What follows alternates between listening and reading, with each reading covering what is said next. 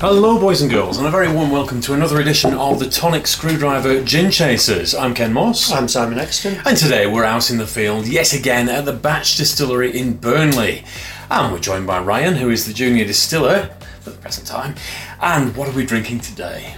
Today we are drinking the Lime Leaf Gin, which is a Thai-inspired gin. It's 42%, and the way lime comes through in it, and we don't actually use any lime in distillation. It's just lime leaf, kaffir lime leaf.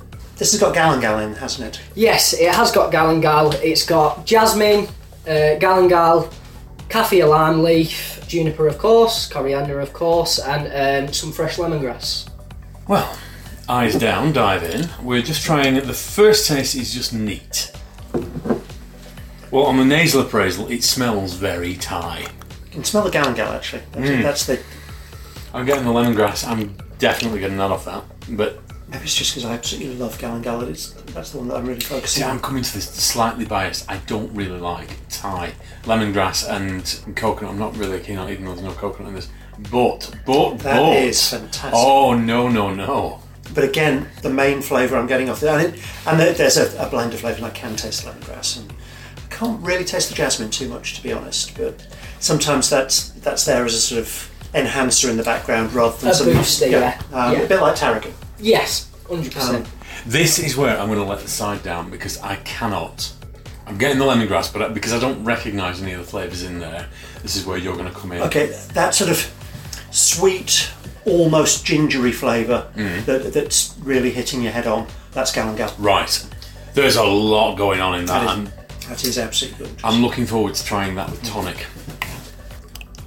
You can make a really nice vegan soup with galangal and coconut. Did you just use the V word? I don't have a problem with vegan Again. stuff. I'm not veganist. Now, with the dash of tonic in, that wakes up all the flavours on the nose. Yeah, the lemongrass is coming through more clearly. You still get taste or smell the galangal. And wow, it wakes it up on the tongue as well. Now, that is better with tonic for me. I love that. I actually think I prefer this one neat because it's got much more of a galangal hit. Now, that for me, much better. I didn't expect to like this at all. There's a bitterness to it, and it does linger, but not in an unpleasant way. I'm actually really surprised. It's not quite for me, but that's... Whereas this absolutely is for me. I think this is one of the nicest ones we've had today. It is one of the more popular choices. With its success through innovations, we decided to bring it into our core range, and we make it on a regular basis, and it does really well. It's almost a 50-50 blend of sweet and bitter. That is a really interesting gin. Bernards? I'm going to give that 5 from me. I thought it might be somehow. I think I've given almost every batch 1 of 5 because It's not a surprise anymore. I'm easier than you are.